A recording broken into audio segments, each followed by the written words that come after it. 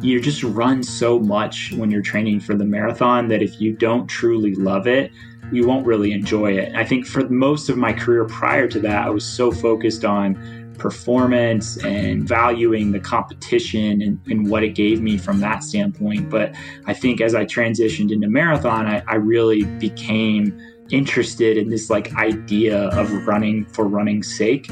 And as I started to do that, I started to notice other people. You go to a marathon, whether it be Boston or Chicago or wherever, you're immersed in running like a sea of runners. Like, you're starting on the line with 40 or 50,000 other people, and everyone has a different story of why they're there and how they got there.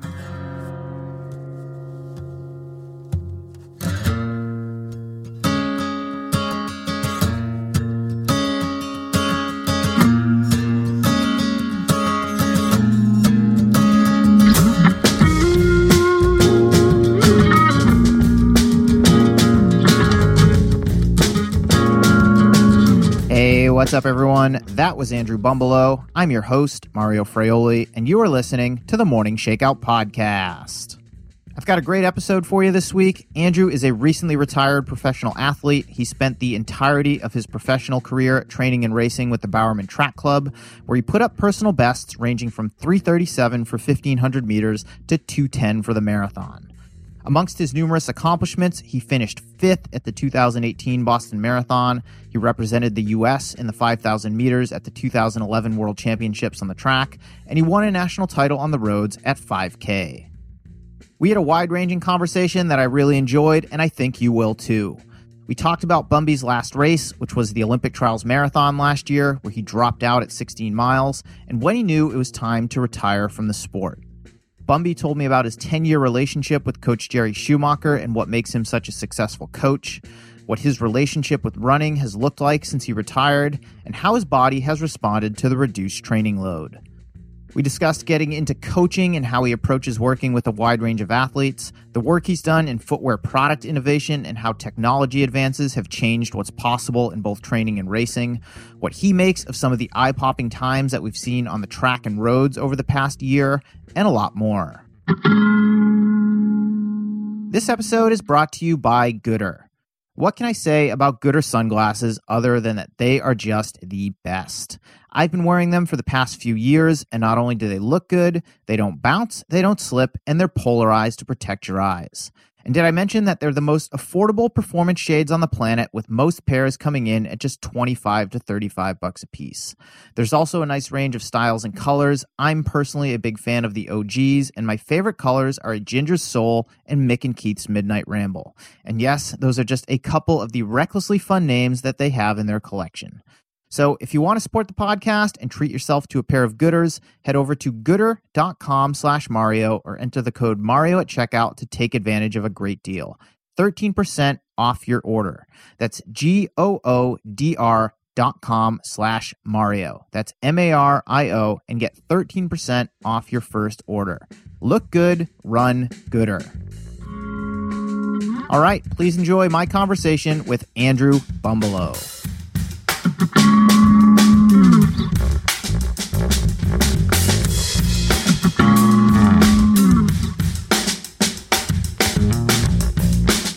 So we're having this conversation in late February, and it was almost exactly a year ago that you lined up for your last race, the U.S. Olympic Trials Marathon in Atlanta, where you unfortunately had to drop out early. What comes up for you when you think back to that race a year ago?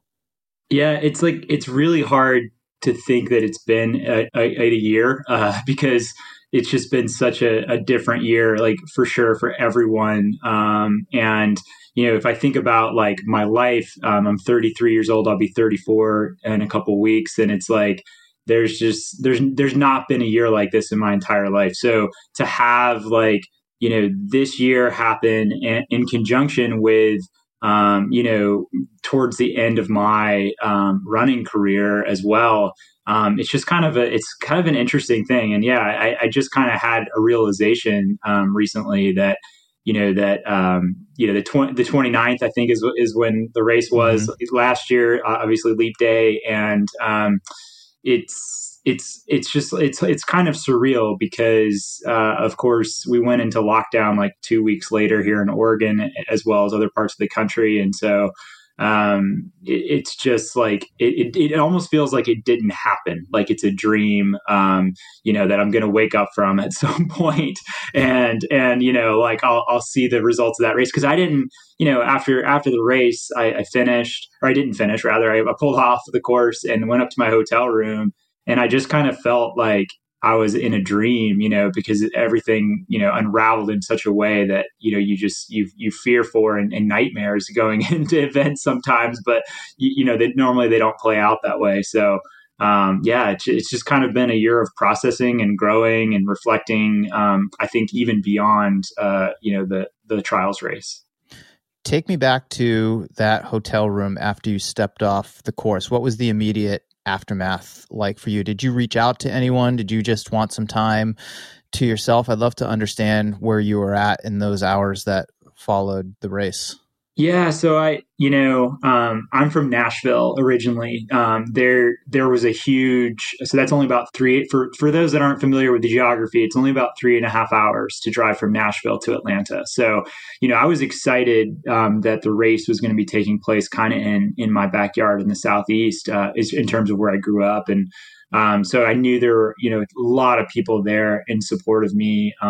But I guess to answer your question specifically, it's like, I dropped out at mile 16 or so, went to the tent, grabbed my stuff. I was just like, again, just like, it was hard to really wrap my head around this being a real moment, because obviously when you're dreaming about such a pivotal race in your career, you're not thinking it's going to go that way at all. And so I think I just was like, I just got to get like to the room and like, kind of get away from anyone and everyone. It's just like, I need space to kind of start to process what's happened. And I texted my wife and told her that I dropped out, so she wouldn't be looking for me to continue coming around the course. Just like, it sucks, but I dropped out. I'm in the room. When you can get here, come. So yeah, she came up. She had our son with her as well, which ended up being just like really great, because he's 8 years old, and I think understood the gravity of the moment for me, but also like has like a childlike, it's okay, and not like, not understanding maybe how disappointing it was, but also kind of having empathy as well. So it was just like, it kind of took my mind off of it just to be with him. And, he's only seen me race a few times. And so, it's just kind of like, it helped me to distance myself from the disappointment momentarily and just kind of focus on him and that sort of thing. So. How long after the race did it take for things to sink in and for you to process it all and decide where you were going to go from there? Yeah, and that's what's so hard about this. I think generally, in the weeks after was like, I felt like I'm really fit still. Obviously, like I had a weird, the fitness was really good. The training went well going into the race, and so I felt like, there's got to be another opportunity. Like obviously, like super disappointed about this. I'm going to sit with that for a week or so. But I mean, really, it was like wanting to take advantage of all the work that I'd put in and not let it go to waste. So I got on the phone like a week later and was talking to my agent, Tom Ratcliffe, and was like, hey, like, can we get Boston on the phone? Can we reach out to the folks at Boston Marathon? It's, in my mind, it's like, that's still happening. Obviously no one knows like what the cancellations are going to start to look like. Cause this is like probably March 7th, 8th, something like that. And so, I had fully planned to transition, and because I dropped out early enough, I felt like, I can go run Boston and at least get something out of this. So that was kind of the mentality in the week after. And then, man, like my birthday is March 14th. My wife and I went out to dinner March 14th, which I believe was a Sunday last year. And we were the only ones in the restaurant. And I knew like, I was aware of the coronavirus and COVID-19, everyone was, but just didn't know the severity of it and just how quickly it was going to change things. And so that was the last meal I think I ate outside of our house, outside of our home for months. And, but anyhow, like it just, the, everything changed like daily, I was going to run Boston and then I was like, I'm not running Boston because it just got canceled. And then it's like thinking about, are there going to be fall marathon options and starting to plan for those things. And then realizing this this is not going away. Like, this is not going to go away this year. Like, these events are going to be canceled. So then I just then it was like, what do I do next? And so that's kind of like where I was in around April and May, I would say. How did you navigate the rest of the year when it became clear that events weren't likely to happen? You obviously knew as an athlete that your contract was going to be up at the end of the year, being an Olympic year.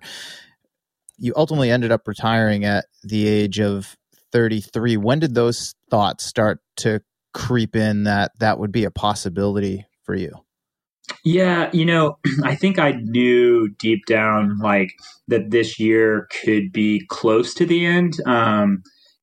Just you start to take stock each year. At the end of each year, I feel like, once you get over 30, maybe, and it's different for everyone, but for me, it was like around 30, 31, I started to like each year, I would kind of take stock of how the year went, how my body felt like it was maintaining its form and its ability to train hard and stay healthy. And so I think I kind of envisioned like, okay, maybe, in best case scenario, I make the Olympic team, I run the Olympics, and then I stick around for one more year and try to run at the World Championships, being that they are down, that the marathon was rumored to even be run here in Portland, even though the main event is taking place in Eugene. And so that was sort of like the idyllic, like, man, if I could write my own story, basically I would, run the Olympics, probably run a spring marathon and then run the World Championships in my backyard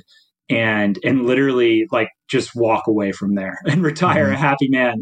Obviously, that those things, got pushed out. So I kind of I was in a place where I would have needed to I did need to make a decision of like, do I want to, try to stick it out and figure out, I knew contractually like things would be very complicated, with my sponsor, Nike. That was a very, that was something that was out in the open, and I do appreciate that. It wasn't anything where I wasn't aware of potentially what the challenges were ahead in terms of contract and I've been with one coach my whole career, Jerry Schumacher, and being in Portland and being with this team, and I think those sort of things started to become practical decisions of like, do I really want to try to chase another sponsorship with another company that would likely cause me to move or to leave, our family have to pick up and move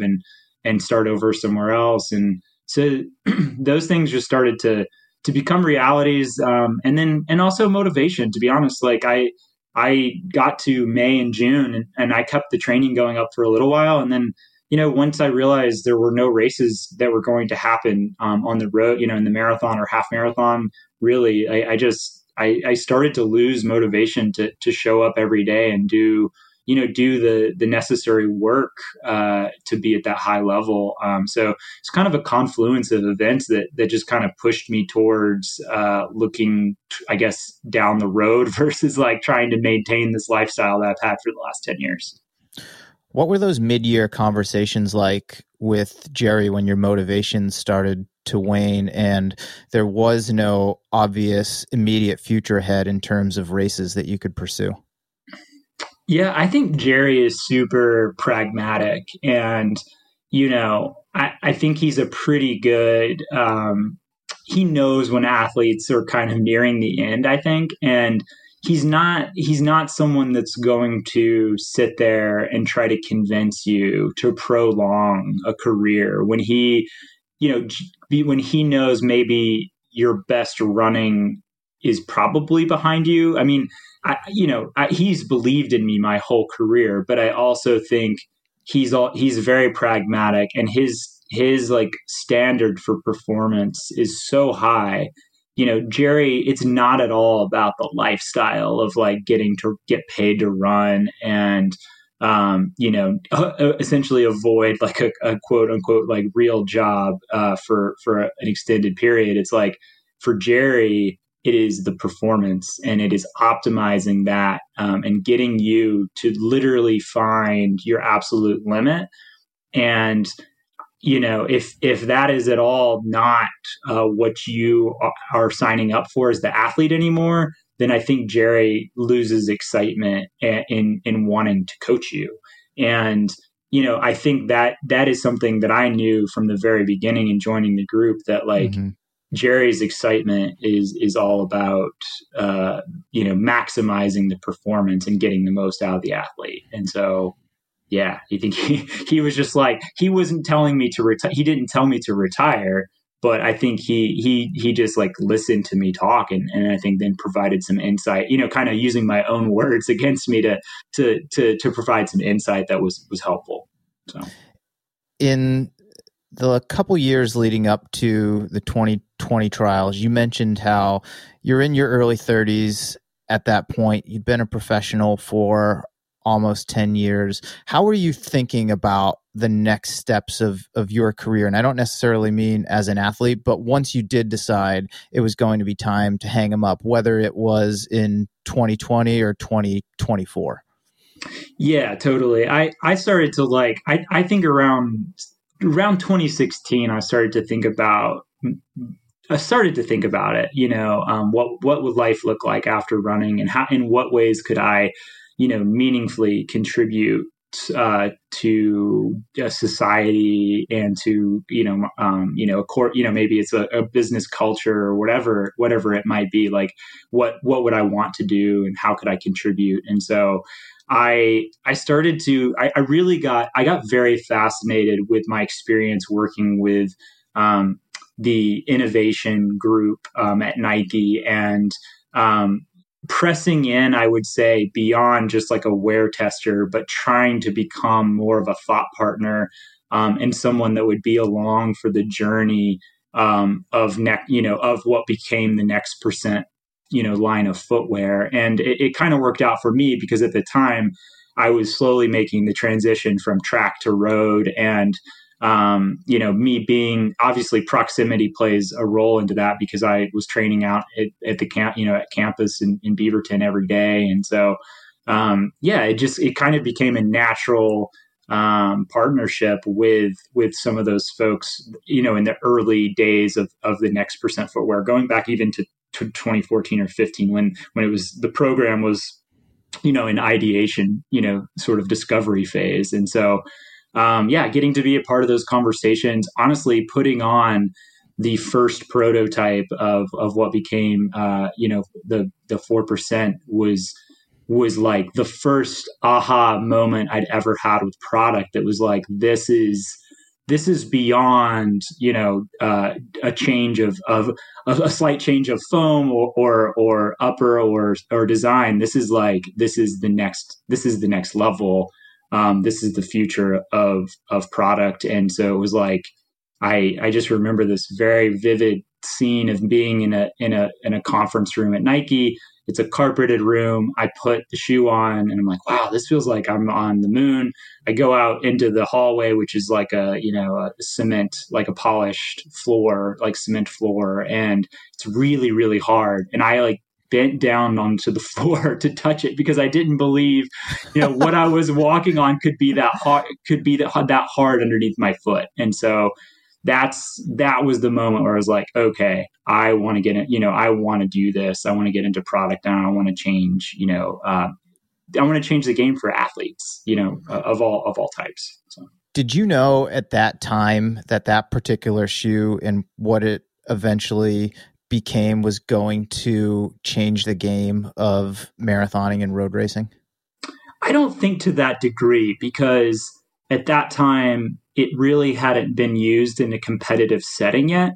So if I had more experience in product, I probably would have realized that, but I was still kind of seeing it through like a narrow lens of like, this is amazing.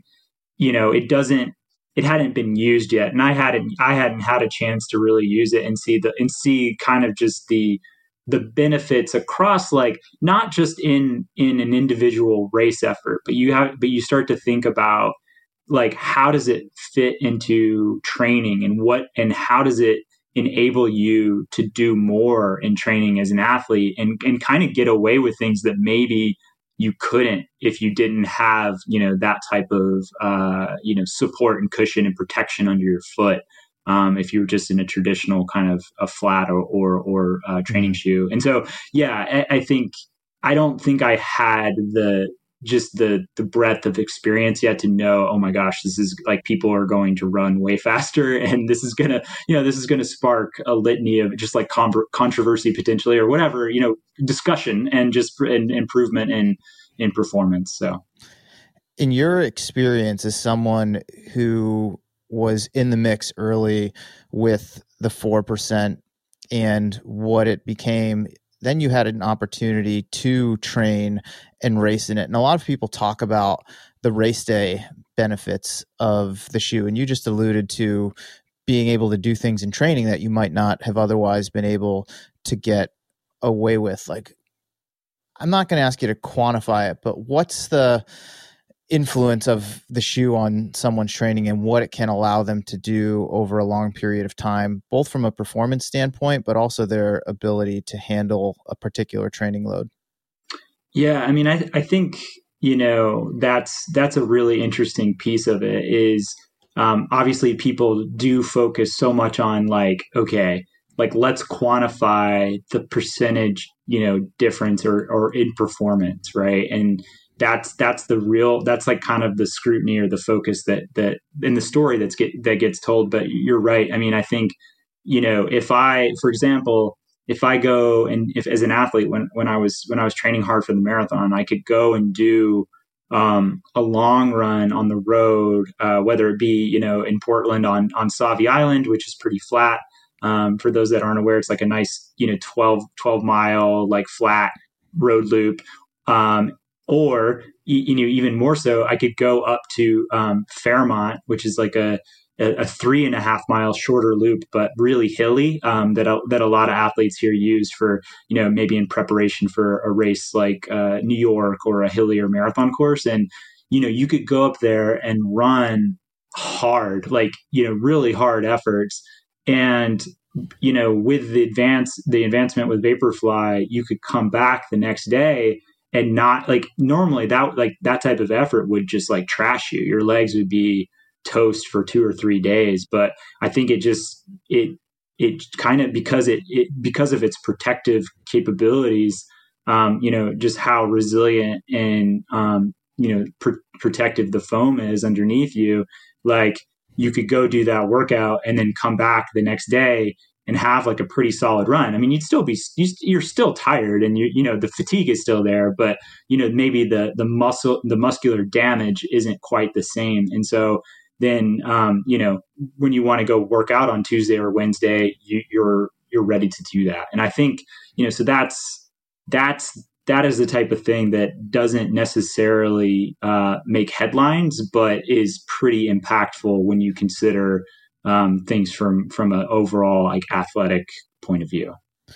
Do you think we're seeing the same sort of thing with the spikes now, that they're allowing someone who's racing a 10K, for instance, to not feel like a crippled person for a week after 25 laps on the track? They can actually bounce back a little bit quicker and get back to training, and over time those gains are going to compound. I do. And I think it enables you. I mean, I think for one, again, like racing, yes, you can. I remember I ran my first 10K on the track, and it was like, oh my gosh, like I couldn't run. This was back in like 2013 before anything, and I could barely run for like a week. To your point, it was terrible. And I was like, why did I even do that? Like, I should stick with a 5K. But then like, yeah, like when you think about running, and you think about what makes athletes better, the more running you can do and the more you can train the pump, as Jerry likes to say, like train the aerobic system, the better you're going to be. And the things that are limiting often for runners, it's not the pump that's limited. It's the muscular skeletal system that will break down. So if you're able to keep that from breaking down, and all of a sudden you're able to do, like, if you're doing like mile repeats, and you can realistically do 8 of them, like, or 10 of them, or whatever, like whatever number you can do, like, and not break. And that's kind of the point you can get to without hurting yourself, consistently. Okay. That's the limit. That's the limitation. But if you can start to do, 10 times a mile or 12 times a mile, whatever it is, whatever the percentage of increase is, it's like that is something that can make you a better athlete, and it can increase, the training load that you're able to do. And this is, it's not like this is a new, sort of like insight. It's, people have tried to, whether it's massage therapy, whether it's physical therapy, whether it's a cryo chamber, people in this sport have been looking for different ways to, have their body kind of not get as beat up and recover faster. And I think that these advancements in footwear are just kind of another sort of avenue that maybe like just hadn't really been thought of or been explored, 20 years ago. Yeah, that makes a lot of sense. Where are you at right now? You've been retired as a professional athlete for a few months now. You mentioned how prior to your athletic career ending, you were doing some work with the innovation team at Nike and really enjoyed that. Have you been able to land somewhere or go further down that road? Yeah, so that is absolutely the focus of my kind of post athletic career, is to move into product creation in footwear. And I have not landed a permanent role yet. With the pandemic and complications for different companies as a result, and adding headcount and stuff, it hasn't been I guess the easiest path, I'll say, to just moving into something permanent right away. And so over this year, like I worked for 3 months at Nike with the training category in footwear, and worked on the Metcon, which is like a CrossFit shoe, and loved that. Like, it was so good to move out of running for a little bit and just like engage with this entirely different athlete. So I spent time like talking to CrossFit athletes, running focus groups with a gym here in Portland that I'm still connected with, actually. And just really learned a lot about that athlete and the needs that they have in footwear. And so that was really good. And then I moved into another like stretch role with this innovation team that I had kind of contact with earlier in my career, and started working on some projects for them this fall. Went from like August to December. And so, again, it's like, as an athlete, you have some really valuable experiences and insights. But again, just trying to build my portfolio of more experience, so that, when opportunities arise, like I'll be ready for them. And so, yeah, I think as like this year has, like, we've rounded into 2021, the opportunities are really starting to present themselves and be out there. And so I'm really excited to get into that first full-time role, and really start to contribute to a team. And that's what, the opportunity to be with, working alongside like designers and developers that, are just super elite at their craft. That's something that I'm excited to learn from and to continue to grow in that way. And so, looking forward to this year. Is just like, I feel like the mental shift into 2021 for so many people, it's like, it's just been a really good thing of like, all right, like we're ready to go again. So feeling really good and excited about all that. I know you've been doing a little coaching too. How did that come to be? Yeah, so that was another project. Again, like I'm just someone who has to kind of stay engaged and be a little busy. Like I, to feel like I'm, maximizing potential. And so one thing that I started to do over the summer was I was working with Bowerman Track Club and like helping out Elliot Heath and Emily Pritt and some others on that team that have really built Bowerman Track Club into, it's not just the professional group, it's the masters, it's the elite group, and then the biggest thing is the youth club. And so I've been I've been a youth coach, like a Bowerman Track Club youth coach for 3 or 4 years now. I was at the first like inaugural in-person high school camp that we had in Bend, and helped kind of on some of the planning and execution of that. But then obviously with COVID this year, we had planned to have the camp again. It was so successful last year and I think was really impactful. And then, COVID hit. And so we realized pretty quickly we weren't going to be able to have the in-person camp. And so that said, we started to create, we sat with it for a little bit and we're like, can we really make something that is beneficial to kids? It's going to be online. Like that seems kind of lame, like when you have like that camp like experience that happens, the bonding and like the 24-hour a day you're with these people and you really start to develop friendships and have these experiences that are amazing that so many people talk about when with camps. And so I think we were just like, can we really deliver anything that's worthwhile online? And anyway, we sat with it for a little bit and we decided to shift it from a camp experience into a more like a comprehensive like training experience. So we're like, we're going to expand this to 4 weeks instead of just being one. And we're going to have it, the elite athletes are going to be able to, the Bowerman elite athletes are really going to be able to be more involved since it's over a computer instead of them having to be somewhere. So, almost like I'd say, maybe 15 of them came on as coaches. So we had, these elite athlete coaches working with, groups of 15 like high school kids. And it was amazing. Like it was so much better than I even could have anticipated. I think, we had letters from parents saying it was like, the best thing that their kid did all summer. And it really, I think brought a lot of light to people who, had felt pretty isolated. And, it really expanded our reach too. I had kids in my group from, New York, Missouri, Portland. It was pretty cool to be able to have a bigger reach as well. And so this is a very long-winded way of me telling you that I kind of got the idea that I really wanted to work with individuals with whether it be high school age or more like adults, and felt like the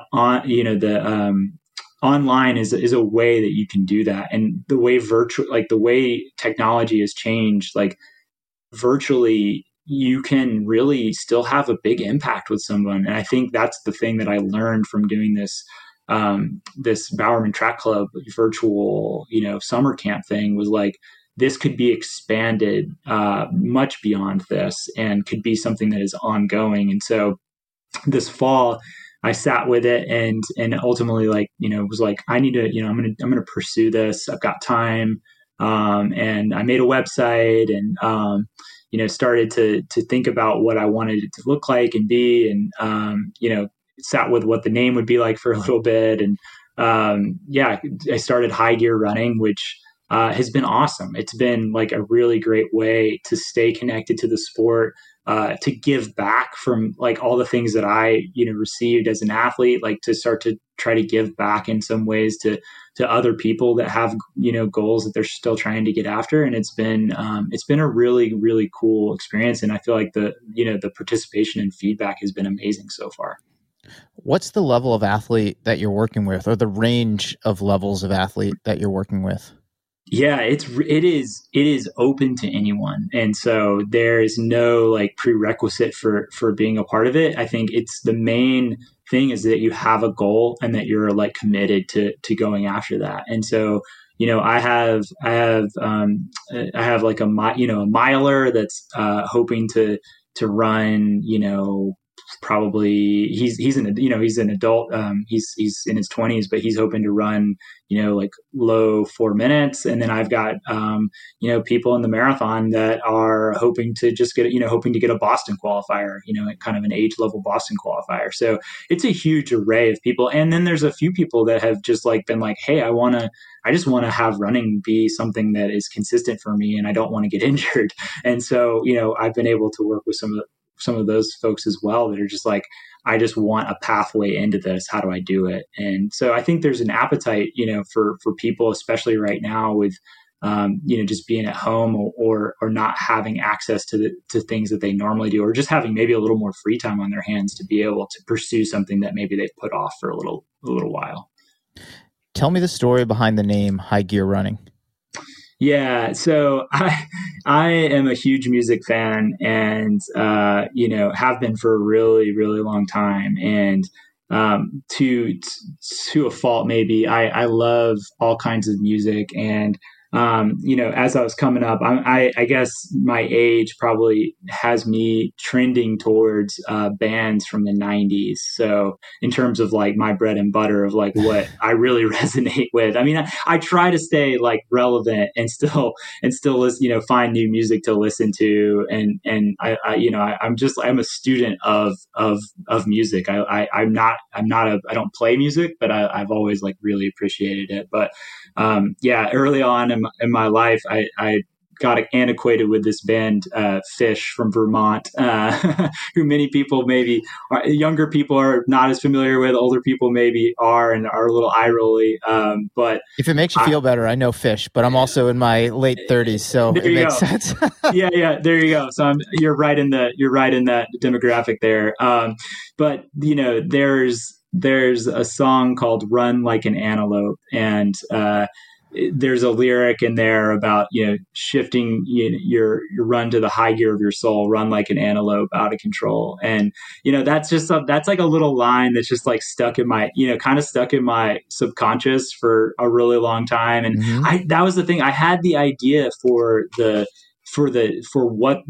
what the coaching company or brand or whatever you want to put it, whatever you're going to call it, was going to be. But the name, I didn't know. Like I was like 2 weeks away from launching and still like didn't feel good about a name. And I was like, I don't want it to be something like really dopey. I want it to be authentic to me and like who I am, and maybe a little subliminal. Like I like those types of things.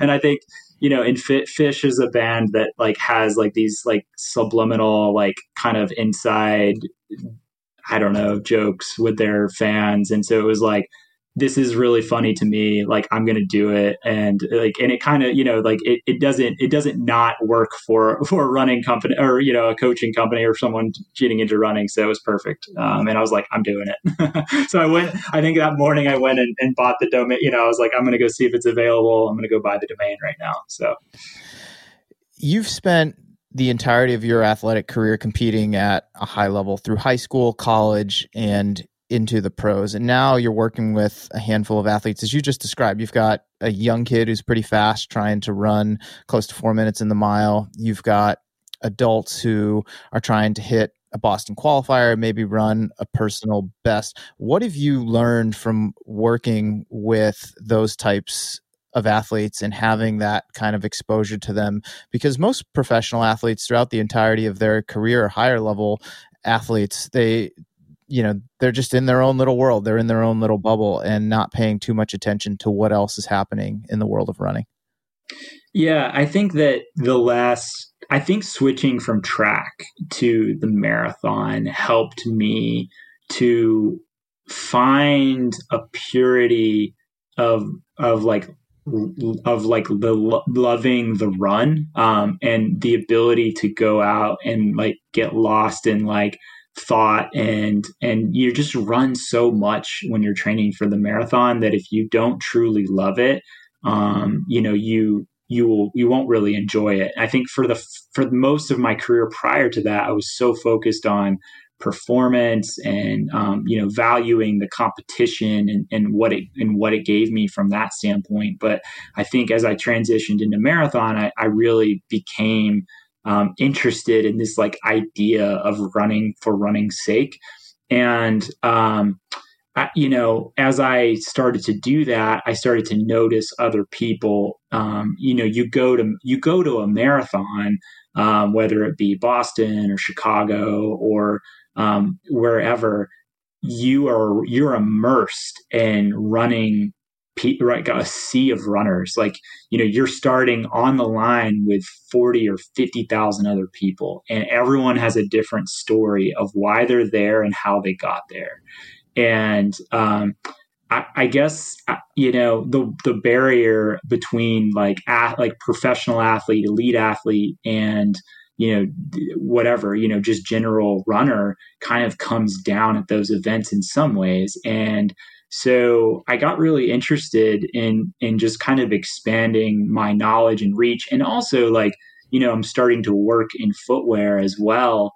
And yes, Nike, for example, being a shoe company that makes, running shoes, they make running shoes for obviously Eliud Kipchoge, and they're spending a lot of time and money developing, obviously the highest performance footwear in the world, but they're also making footwear for people who want, again, just to like maybe get out the door a couple of times a week and have a good experience doing that. And so for me, I got really interested, like from that standpoint too, of like wanting to be empathetic and understand like that person's experience with running, and knowing like it's equally, in some ways, to me, it is important. It's different. But I guess I wanted to understand that more. And so I guess coaching is also a way of doing that, and not just limiting myself to, potentially like college athletes or elite athletes or, really good high school kids. It's like, to me, watching someone set a goal and improve and really be committed to that, and understand too, like, these are people that have full-time jobs and kids, and like they have so many other things that they could be doing with their time, and yet they're making time to train and to try to better themselves. And so, yeah, it really captured my imagination and caused me to like want to dive into that more. I guess I'm curious. So from your point of view, like, how did you find your way into coaching, and like what motivates you or excites you about it? It's a good question. It's a lot different than the way that you found your way into it. For me, I was and still am a huge running nerd from the time that I was in high school all the way through college. I was the kid who would read anything he could get his hands on in high school. And this is in the late 1990s. I'm printing out whatever I can find on the internet at the time in terms of training programs, because I didn't have a great coach myself. So I was interested in how people train for these long distance events. And I mean, that's still the case today to some degree. And I've had some incredible coaches along the way who I've learned from and have influenced me. But when I graduated college, I had former teammates who wanted to stick with running. They wanted to race the local cross country series in Massachusetts, where most of us were living, or they wanted to try a half marathon or marathon for the first time. And they just knew that I was interested in training and asked if I could write them schedules. It was as rudimentary as that from the very beginning, just helping out my old teammates. And then eventually, and I think this is where there's some overlap here, I started working at a specialty running shop in central Massachusetts. And the folks who are coming into the specialty running store aren't your elite athletes or even your sub-elite athletes, really. They're your everyday runner. They're the folks who keep the industry going. They're buying product, but they're also interested in improving their times for certain distances. And I would have customers ask me if I offered coaching, and I just said, sure. And I remember meeting like this woman who was in her late 40s who wanted to finish her first 5K at the track every Wednesday. And we were literally walk running laps around the track till we got to the point where she could run a 5K without stopping. And then it evolved from there because I started working in media and writing a lot about training and had people reaching out to me asking if I could help them out with their training. And it's gotten to the point where now it's how I spend most of my working time, aside from doing this podcast. And in the different places that I've lived in recent years, I've had like on the ground groups in addition to whatever athletes that I'm working with on a remote basis. But that's really how it kind of started and evolved for me. I'm not sure if that answers your question fully, but please feel free to follow up on it. No, I think that's really interesting. Like to come at it from like the run specialty store and start to engage with people, and you just see kind of their excitement and what it is. I think as an elite, sometimes you can get very cynical because different things can make you feel that way, whether it's kind of a win at all costs sort of environment that exists in the sport. Maybe not directly around me personally. I'm lucky to have not been in that sort of environment, but you see it and you see these different things that I feel like can be pretty draining about the elite side of the sport. And so then when you're exposed to this other side, what like feels like pure, very pure and just like super positive and all these, like people again, just like at these huge events, like it's pretty energizing. And so, yeah, it's an interesting kind of on-ramp that you found yourself, working in running specialty. And I'll say now my roster is a split between some elite athletes who are professional runners in the trail and ultra scene. And then I've got a number of Olympic trials level qualifiers, but then I've got a bunch of athletes as well who are just age group runners. Maybe they're trying to qualify for Boston or they're trying to set a personal best and they're not anywhere close to that level. And I, as a coach, I like that mix because what I've learned over the past 15, 16 years or so that I've been doing this is that I can take things that I do with my elite athletes and I can use those things to help my age groupers get better and show them that, hey, maybe you're not running at the same paces or doing quite the same volume as these elite athletes, but the principles are more or less the same. And you're working just as hard as they are. On the flip side, and to the point you just made, I have age group runners who running is something that is a serious hobby for them. They're fitting it in around raising a family, usually working a full-time job, but they make the time for it. And it has most of the time a healthy place in their life and it fits well into everything else that they're doing and everything else that they've got going in their life. They find a way to use that to support their running. And just from being an elite athlete, being around elite athletes, you become so singularly focused on this one thing. And that can sometimes lead to the detriment of other things, in your life. And I've learned from the age group athletes, that principle that I can bring to the elites and my better athletes who I don't want to say are taking the sport more seriously, but the stakes are maybe a little bit higher and say like, hey, we need to balance this out a little bit better. And that could actually put you in a place that's going to help improve your performance, not necessarily adding more miles or giving you harder workouts, but just making sure that running occupies a healthier place in your life. So I think there's a lot of synergy between the two, and elites can learn a lot from age groupers, but I think age groupers as well can learn from elites. And that sort of sets up my next question for you. Do you think elite athletes in track and field and even in the marathon can do a better job or need to do a better job connecting with the age groupers and the everyday runners who are buying stuff in running specialty stores, who are signing up for a lot of races, but otherwise might not have any interest in what's happening at the front of the pack? Totally. And I think that there's I think Kyle Merber has spoken on this. I think Kyle's pretty well spoken and enjoy listening to him. And, he's like athletes, like basically ought to be doing this. Like they need to be doing it. And I think they do. I think it's really, it could be very beneficial, not only to them, but also the brands. But I think it's really interesting though, because brands sign athletes to represent them and to, to wear their product. And I don't always feel that the activation from the brand really makes sense in terms of the investment dollars that they've spent into the athletes. And I mean that around, like, not all brands do a great job of really telling the athlete's story and creating like a bridge to understand that athlete and their experience, and basically create fans in that way. And I think that's what's really interesting, actually, about having observed the ultra scene a little bit through the eyes and ears of my good friend Dylan Bowman now, who lives in Portland.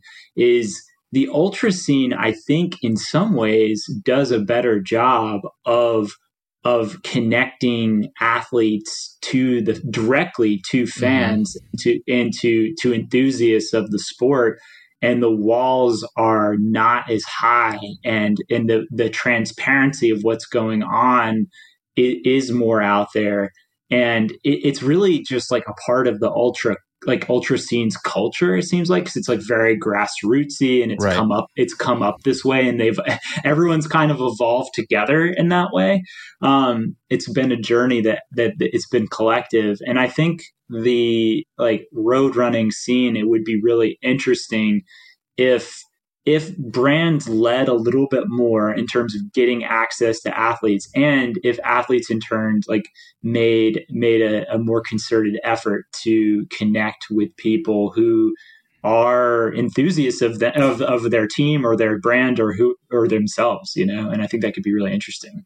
Yeah, I think you hit the nail on the head. Having spent time in both worlds, coming up the same way that you did, running track and cross country through high school and college. I didn't run professionally, but I've made a competitive go at it after college, and then in more recent years getting into trail and ultra myself as an athlete, but coaching trail and ultra athletes and being at a lot of these events. There is a very cultural difference, a lifestyle difference, where even though the field sizes are a lot smaller at an ultra versus a major marathon, most of the people in that field are interested in who won the race, or at least they know who the top athletes are. I mean, the last couple of years, I've been in Chamonix with a couple of my athletes, Tim Tollefson and Sally McRae, and they walk through that town during race week, and you would swear that they're rock stars. I mean, they can barely leave their room and go get a cup of coffee without being mobbed by fans.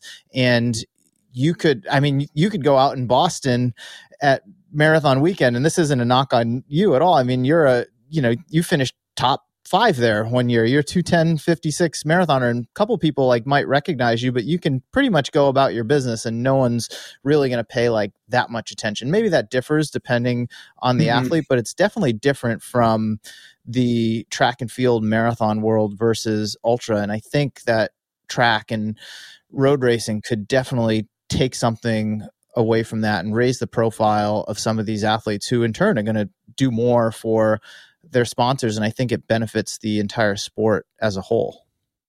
Yeah, definitely. The only time that I feel like I've felt maybe the experience that you just described was not for me.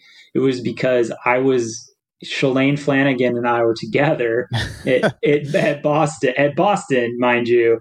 And, she is an absolute queen of that, race and that experience in city. And so being with her on a shakeout jog, the day or two before the Boston Marathon was the closest I think I've ever been to that, and just feeling wow, I think I just walked away from that. I was like, man, is this how things are always for her, for her? Because if it is that's exhausting. But you're right. Everyone knows Shalane, and obviously some of it is your success. Frankly, it's how good are you? And if you're in the top, if you're consistently, in the top 3 at big time races, or you're a multi-time Olympian, or you have this or that, you're going to be more recognizable. I mean, Ryan Hall at his peak in the marathon, and Shalane. I mean, there are these type of athletes, but I do think it could be expanded, to a much broader group, to where if there was just a little bit more effort put in on the side of both the athletes and the brands. It's really both. So let me ask you this. You had a 10-year professional career, as you alluded to earlier in this conversation. With Jerry, his approach was very performance oriented. He wanted to help you explore the limits of your potential and be the best athlete that you could be. So you were always trying to run faster and place higher than you did. But in general, over the course of the 10 years you were a pro, how did the job responsibilities of being a professional athlete change or evolve over that period in time? I really feel like it's like what you make of it. Obviously, like, you're a contractor. So you have certain things you have to do, right? You have to run a certain number of races. You have these different sort of requirements. Like if for example, my sponsor was Nike. If they had asked for an appearance, you're required to a certain number per year, that sort of thing. But I think athletes, and this is easy. This is easier for me to say now that I'm done. And it's a little bit of not a regret, but just something I sort of missed as an athlete. Like, there's so much more that I could have done had I just been a little bit more open-minded to doing it. I think there's this misconception that if you spread yourself too thin, then it's going to affect performance. Now, I think there is some truth to that. Obviously, you can't take on full-time work and still be like, as productive, I think, as you could if you had like the ability to rest and recover. But I think a lot of athletes don't go far enough to be like, this like high gear running, I could have been doing that the last 4 years. Like, honestly, like, and it's a shame. I guess it's somewhat of a shame that I didn't realize that, nor pursue anything like that earlier. And I think other athletes have these opportunities of like, there's so much you can connect with and get involved with, whether it's philanthropy, whether it's a business, and then I think there's this other aspect that I don't think athletes realize until they're done. And this is something that I've really experienced in the last year is, when you finish running, there's no off ramp, like, in terms of, I'm going to go straight into this and immediately have success. Like, if you want to work in like the corporate world, like, you're going to have to figure out how to package your experiences in a story that makes sense for someone sitting reading your resume in HR to be like, yes, like, this person definitely has the things we're looking for, and I feel like I can take kind of a risk on them and hire them. So I think there is space for athletes, especially as they round second base, like they round like second base, get to third base, start to like come closer to finishing their career. It's like, athletes really ought to be starting to not have one foot out the door, but start to think about, like, before it happens to you, before you get to the end, like, start to think about, how can you, continue to build and grow yourself, to where when you are done, you have, just kind of more transferable skills to be able to impact wherever you want to go. And I think a lot of athletes choose coaching. It's a little more one-to-one, but if you wanted to work at Intel here in Portland, or Nike, or wherever you want to work, I think that athletes, like especially runners, and track and field athletes, have a lot of desirable qualities that make them really good employees. But I think part of it is really starting to, as you kind of get towards the end, like, figuring out how to showcase those things and really build upon them, and kind of have proof of concept, if you will. So that's kind of how the job evolves as in the most ideal kind of set of circumstances. What did you major in at Georgetown? So I was a government major. At the time, did you know that all you wanted to do was pursue a professional running career and see where you could take it? Or did you have anything even in the back of your mind that, okay, I'm going to pursue this running thing for a few years, see how it works out, and if it doesn't, I'm going to do X, Y, and Z?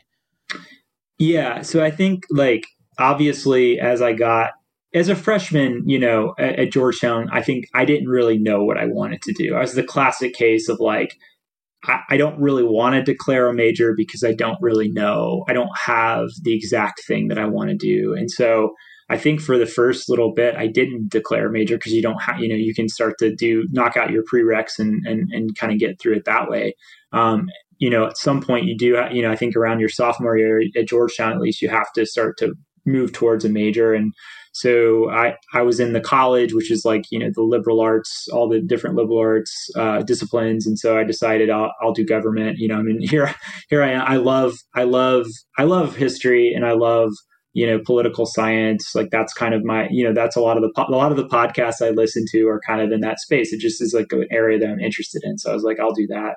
And with the thought that, okay, like I want to run professionally. I think I'm good enough to do that. I've watched other people similar to my level move on and have great careers. Like even from Georgetown, like you see, Chris Lukezic, like he went pro, now, right around my freshman or sophomore year. And that was really impactful. Like seeing someone like that was a couple of years older than me get a deal with Reebok and like, start to live that lifestyle. And that's exactly what I wanted to do. So I did put everything into making that happen, like even from a lifestyle standpoint. I mean, I still went to parties and had a good time and stuff, but like I was pretty for a college student, I would say I was pretty disciplined. Like I made sleep a priority. Like, I would get work done ahead of time. Like if I could, so that when we go to like track meets, I wouldn't have to do it.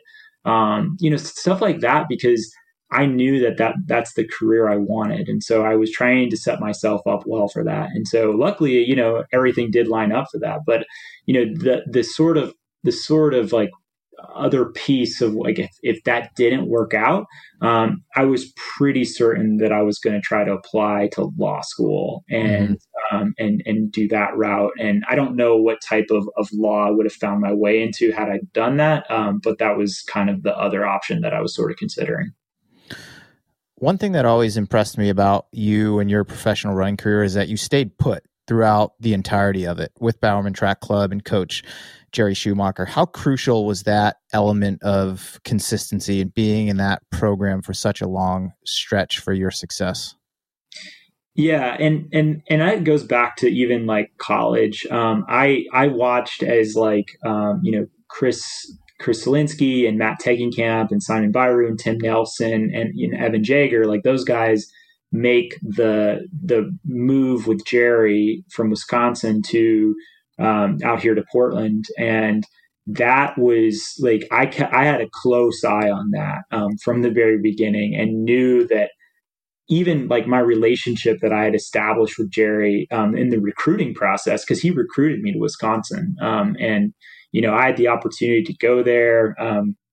It was like definitely a tough choice, but to say no originally to him, just because I liked him so much and I liked his approach. And so that was a tough thing to like say, I think Georgetown's a better fit like holistically for me, but it wasn't, it was like it was definitely hard to turn him down. So fast forward to 5 years later, and I'm in my fifth year at Georgetown. I'm completing my last bit of eligibility, and I'm trying to. And Chris Selinsky has just run 26:59 that spring in 2010, and so I'm like trying to do everything in my power to like make it work to be out here. And like I my college coach, Pat Henner, he knew that, and he was trying to work his channels.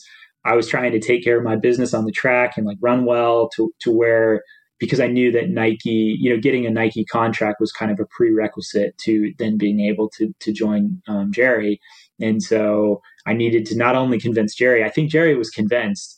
It was also convincing, the sports marketing, John Capriati and others at Nike, that it was worth it to give me a chance. And luckily they did, and it worked out. And it was like I learned so much those first few years in the group. And I think I got to a certain stage in my career, and I was like, again, to the point of retire, like what I was talking about retirement earlier, is like, I want to retire here. I want to be a Bowerman guy, like for life kind of. And like, even if it means I walk away sooner, like than I want to, because Nike's no longer able to support me, like that was something I had definitely strongly considered even earlier. But Nike was unwavering for me, like in financial support throughout.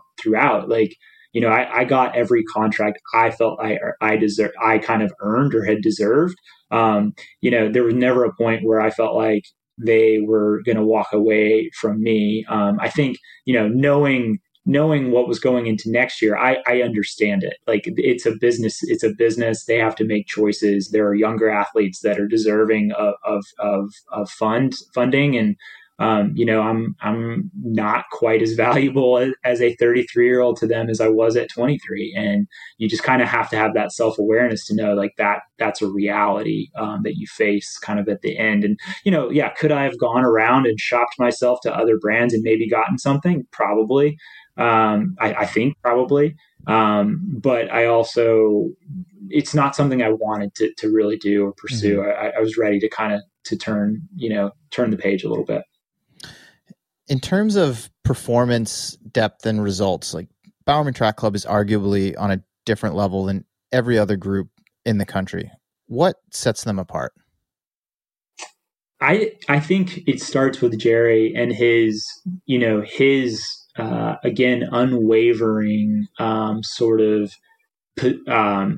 requirement of putting performance first. And so he does spend a lot of time, I think, thinking about as many details as he can to maximize that, right? And he also, I think, takes a lot more, definitely takes more risks than other coaches that I've know what they prescribe or have been around myself previous to him. Like they're calculated risks. Like he's not being unwise, I don't think, but he's willing to push the envelope in training in a way that I think other coaches just haven't really been. And so obviously people get injured and people have setbacks, and there are kind of consequences to that. But the other side of that coin is that I think he has been able to get absolutely everything out of almost all of his athletes that he's ever coached. I mean, like, it's amazing. I mean, Shelby Houlihan is a massive talent. I think we can all recognize that. But I think her being under Jerry and being challenged by him in a way that maybe I just don't know if she would have, if other coaches would have seen certain things in her that he did, in terms of like, okay, we're going to move you to the 5K and we're going to do these different things that, really push you to the absolute edge in your training, in a way that has produced incredible results.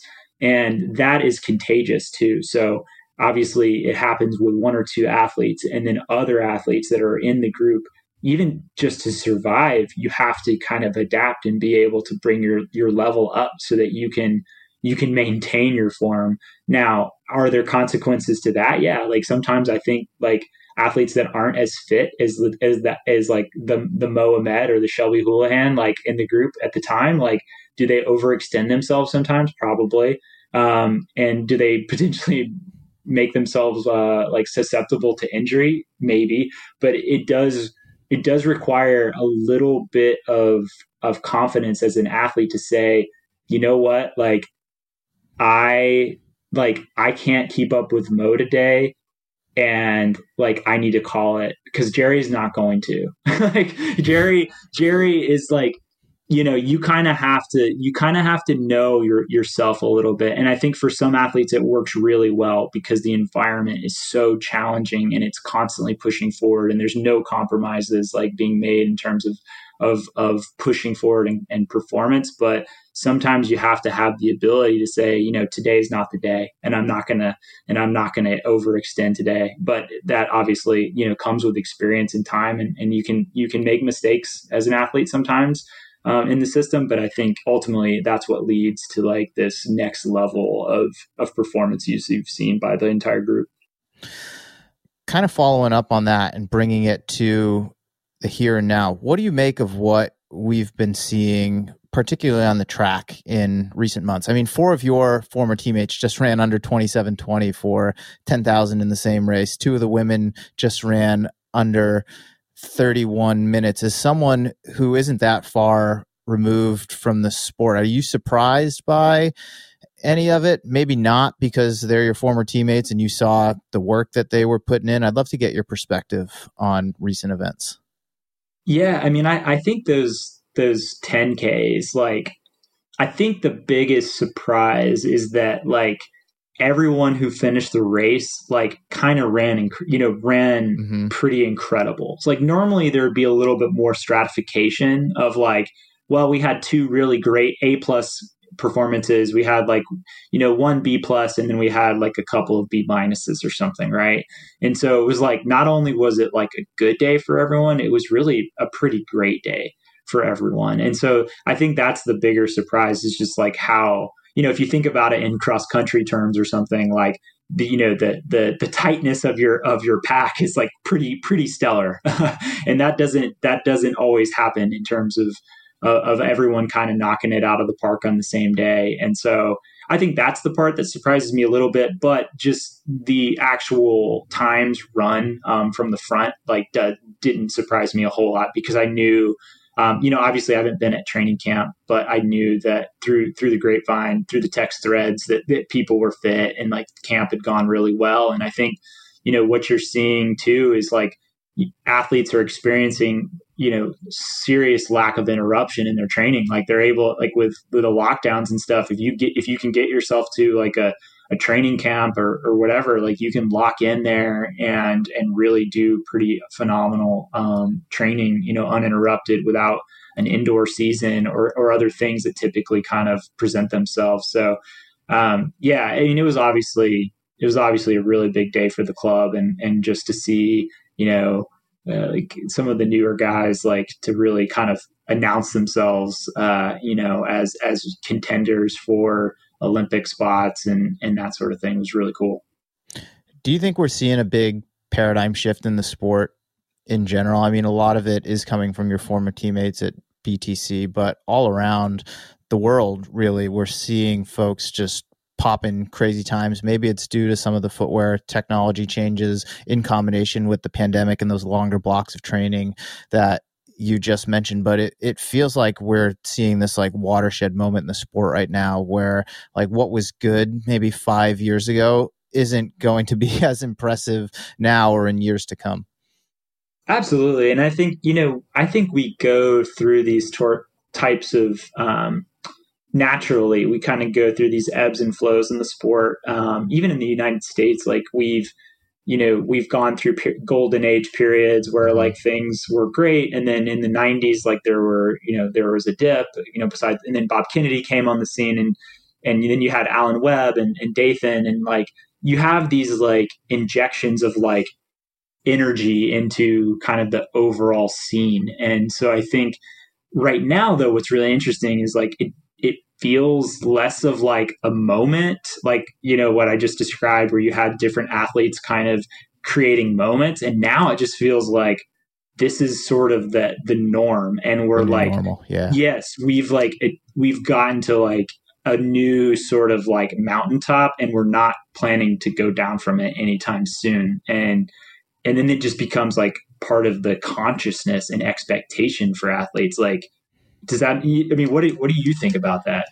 Yeah, I think that's spot on. And someone, I can't remember who it was. It was a reader of my newsletter who emailed me a couple of weeks ago. I think it was a journalist from Ireland, and he said these things go in cycles, and he was speaking more in global terms, but he's like, that's where we're at right now. Like, this is just the next turning point, and what we're seeing now is going to be the new normal moving forward. And maybe it's hard to wrap your head around at this time, but sooner than later people will. And like what's expected, you know, in the coming years is just going to be different than what we expected, you know, 3, 4, 5 years ago.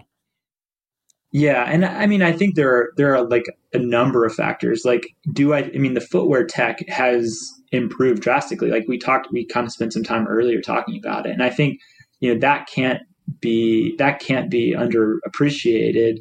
But obviously, I think there are, again, just like, you know, when Roger Bannister broke 4, it was like then everyone started to do it, and it's like once you sort of like open the floodgates for certain things, like, I mean, sub 15 for like women in the 5K is like, it's really good, but it's not what it was when, you know, and Shalane and I were actually running this week, and we were talking about that. It's like, you know, her American record that she set, you know, whatever that was, like 10 years ago. When again, this shows my age a little bit. Like when I first joined the group, she had just like, she was the American record holder. And now it's like, it's so much faster. And again, yeah, it's just amazing. Like sub 15 is good, but it's not like what it was. And the same thing for the 5K, like sub 13:20 for the men.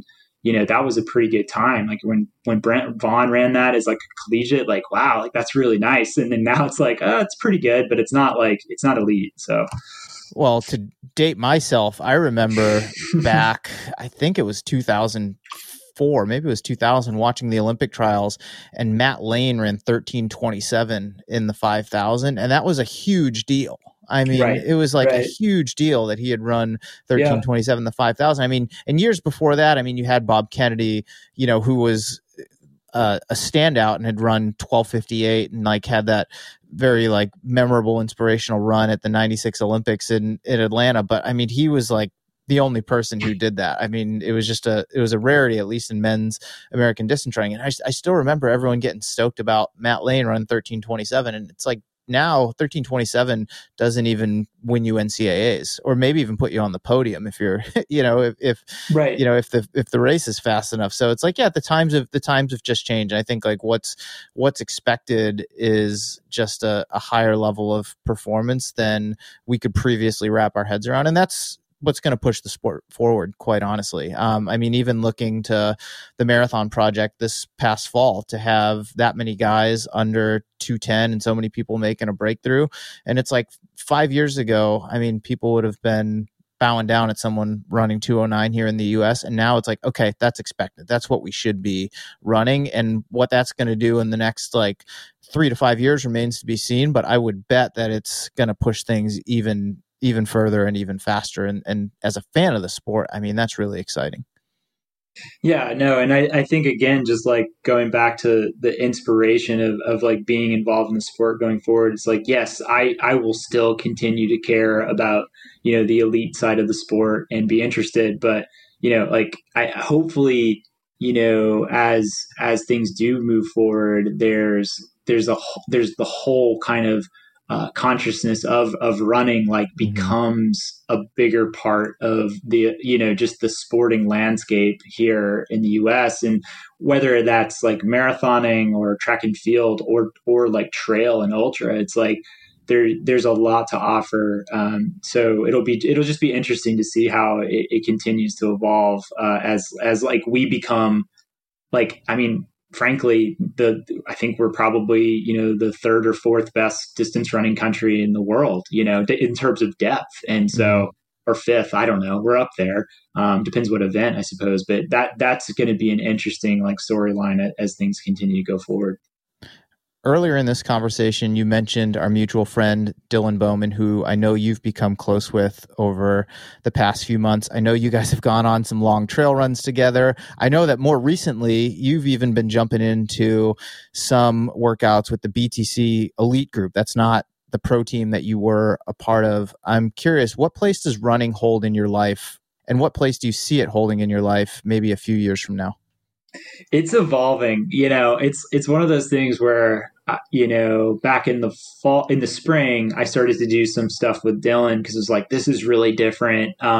He's taken me on my longest runs of my life, in terms of like time, right? So in the spring, we did this really long run out in the Tillamook Forest, west of Portland, in the coast. It's in the coastal range, and for him, it was like pretty relaxed and like in terms of distance and terrain. And for me, it was like, wow, we're, pretty good amount of vert, up and down, and like on more rugged trails than I was used to running on. And, and obviously running over 3 hours was a lot for me, even though we were running 9-minute pace or something. It was like, it was a totally different experience, but I liked it and I had fun. And I was like, this is a different way for me to engage in an activity that I've done for my whole life. Mm-hmm.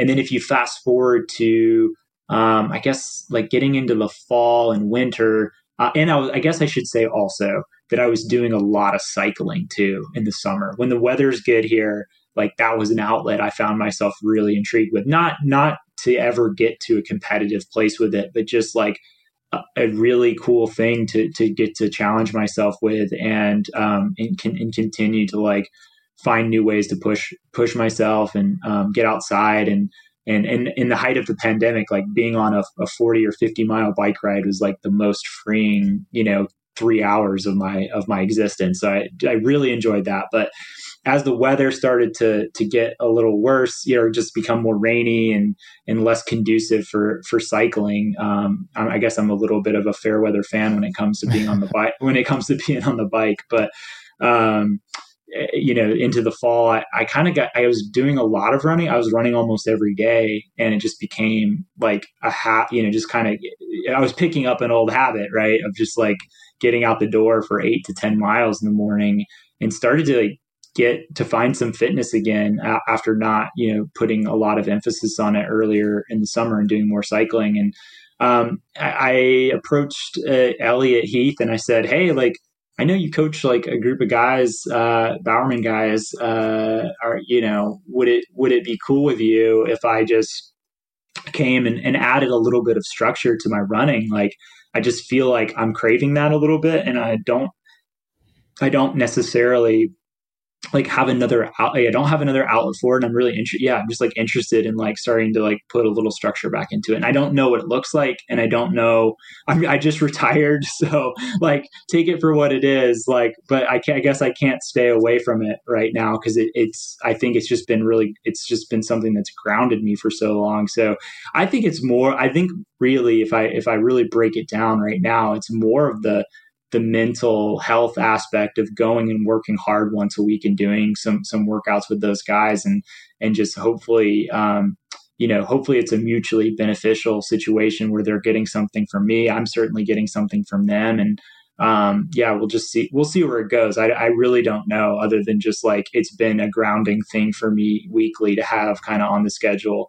That to say, I also, even when I started this, I do random stuff right now. It's nothing is organized, because over Christmas, Dylan was like, hey man, like I typically do this Christmas like run. I do the whole Wildwood Trail. Which is, yeah.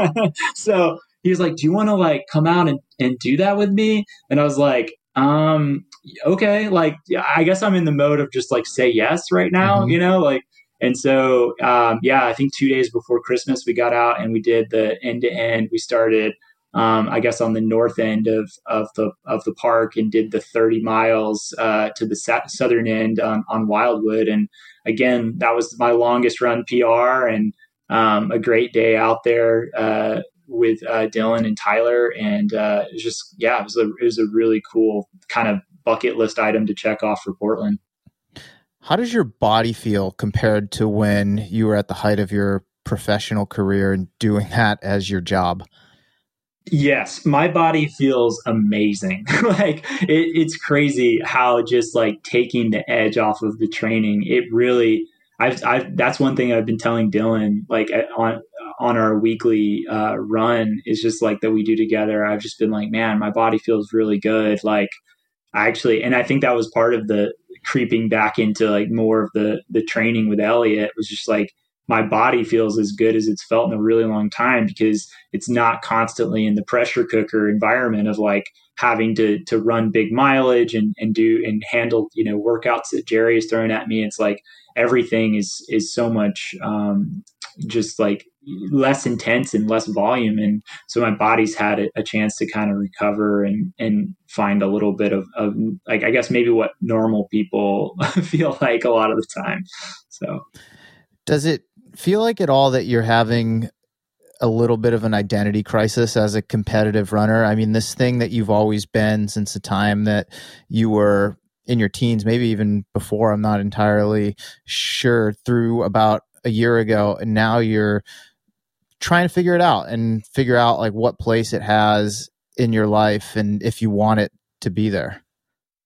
Yeah, I think for this year, absolutely. Like I feel like this whole year has been a year of discovery, trying to like figure out. Like I think mentally I put off so many things that I like would think about or dream about, and and like kind of put it off to like say I'll do that like when I'm done running. And so this year has been trying to unpack all of that and figure out what's important to me going forward. What do I want my life to include? I think it's been very clear to me that running in some capacity will always be a part of my life. Whether it's like randomly getting out for a 30-mile, like, Christmas Wildwood run with Dylan, or, going on just like a weekly run with, I've been doing some running with Shalane Flanagan. She's someone that's been here before. She's made this transition. She has, so many experiences and so much wisdom to offer, for someone who is making the transition out of the sport and out of like a lifestyle that has been so all consuming for so long. And I think that's maybe one thing that I've realized this year is like I definitely want to learn from people. Like I want to have mentors in different areas of my life that like that I can bounce ideas off of, and that I can talk things through and really discover things about myself and about things that I want to spend time on, to have those people who can offer perspective. And, Shalane is one of those people. Like she's a coach now. And, I think, now that she's taken that on, like she's always had like these experiences that she's, been kind of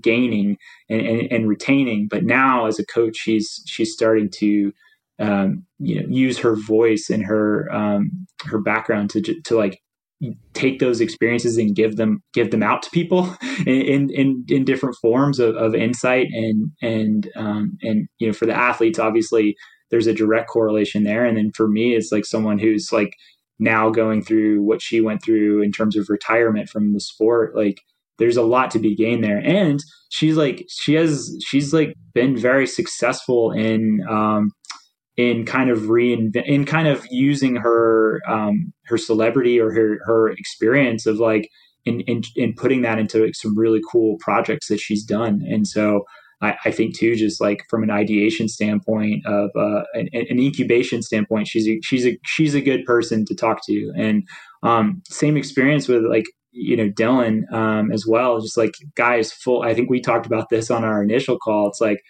that guy's just full of energy and ideas. And there's like, there's nothing more enjoyable to my week than getting out for just like an hour to an hour and a half easy run with him. And, we spend the first 45 minutes just like recapping what's going on. But then the next 45 minutes is like, what can happen? What are the possibilities out there in the world, and what could we, what could we do, or what could other people do to like, to solve all these different problems or to contribute in these new and different ways. And so that's that kind of idea of a friend and mentor, or just like thought partner, has been something that's been a really fun experiment for me this year. Dylan is incredibly good at that sort of stuff. I mean, his energy is contagious, but he really is an idea factory, and he moves on some of those ideas and executes pretty well on them. And it's been exciting to see some of the stuff that he's come out with. I think it's super cool that the two of you are batting those things around as you're out just hammering away on the trails. For sure. Yeah, no, it's been cool. Couple more things before we wrap up this conversation. You just touched on how Shalane has been a bit of a mentor to you.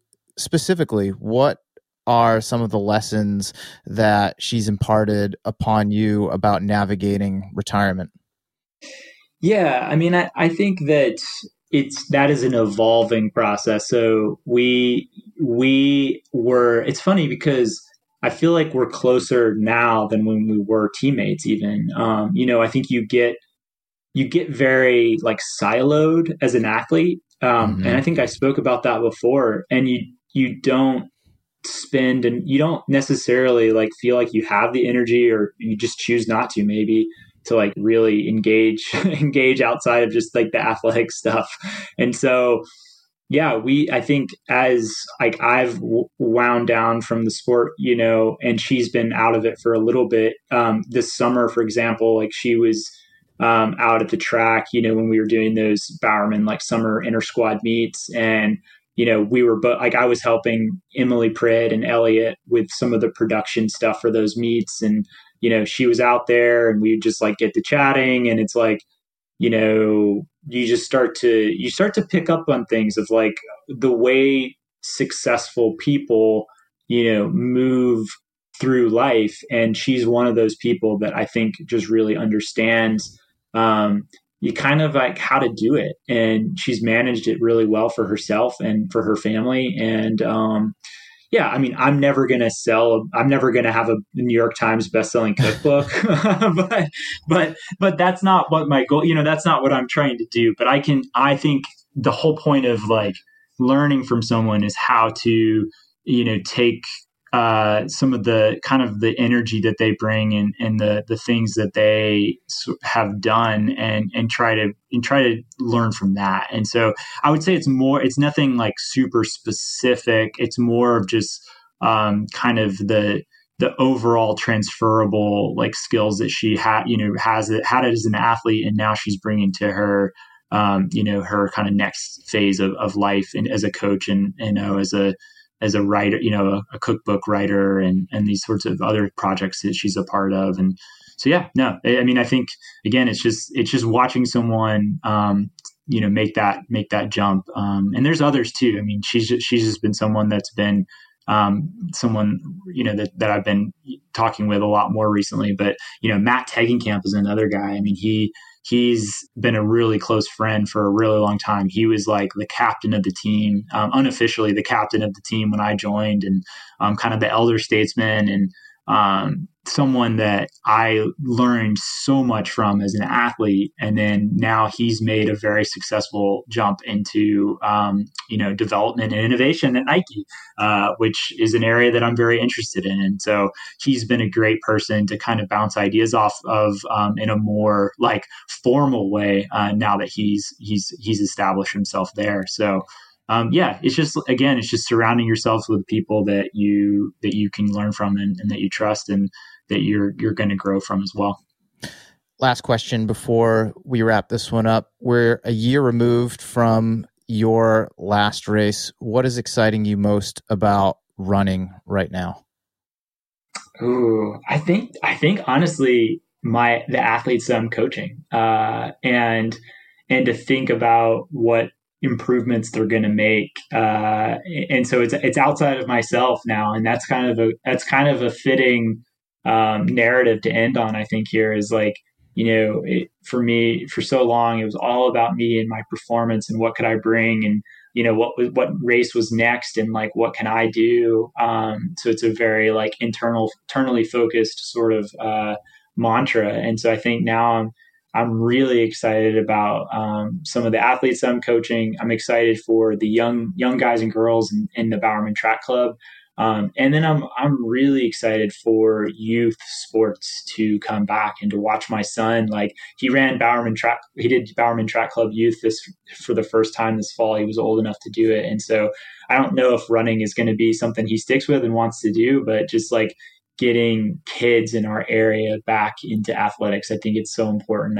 And I'm really hopeful that as vaccine and conditions get better here with COVID, like that becomes a reality as well. So I'm looking to the future of athletics with young people, with professional athletes that I still hope to have a relationship with in the Bowerman Track Club that are younger and that are doing really well, and then also the 10 or so athletes that I'm currently coaching and have direct impact with right now.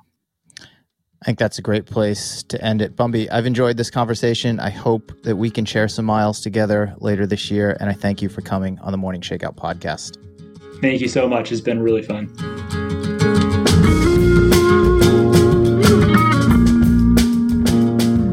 All right. Thank you so much for listening in to the Morning Shakeout podcast. A big thank you to Gooder for sponsoring this episode of the show. Not only do Gooder sunglasses look good, they don't bounce, they don't slip, and they're polarized to protect your eyes. They're also super affordable, with most pairs costing just $25 to $35 a piece.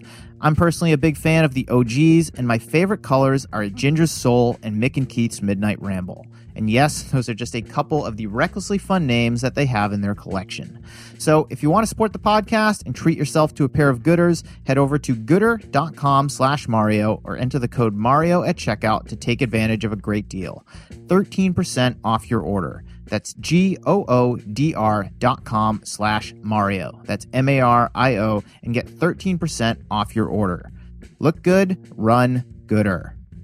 If you enjoyed this episode, please tell a friend about it or throw up a post on Instagram, Twitter, or Facebook and encourage your friends and followers to subscribe to the show. You can also leave a rating and a review on Apple Podcasts or whatever platform you're listening to this on, which only takes a minute and it really means a lot to me. Couple more things before we wrap up. I'd like to give a shout out, as always, to my longtime producer, John Summerford, who makes every episode of the podcast sound clear and amazing. Also, thank you to Jeffrey Stern for running the AM Shakeout social media accounts, and Chris Douglas for handling sponsorship sales. Last thing, if you are digging this podcast, I think you will love my newsletter. It's also called The Morning Shakeout, and you can subscribe to it at themorningshakeout.com/subscribe. Every Tuesday morning, you'll get my take on what's happening in the world of running, along with a collection of things that I've been thinking about, reading, and listening to. It's a quick read, 5-10 minutes tops, but it will give you plenty to think about throughout the rest of the week. Again, you can sign up to receive it at themorningshakeout.com/subscribe. Okay, that's it. I'm Mario Fraioli, and this has been another episode of the Morning Shakeout podcast.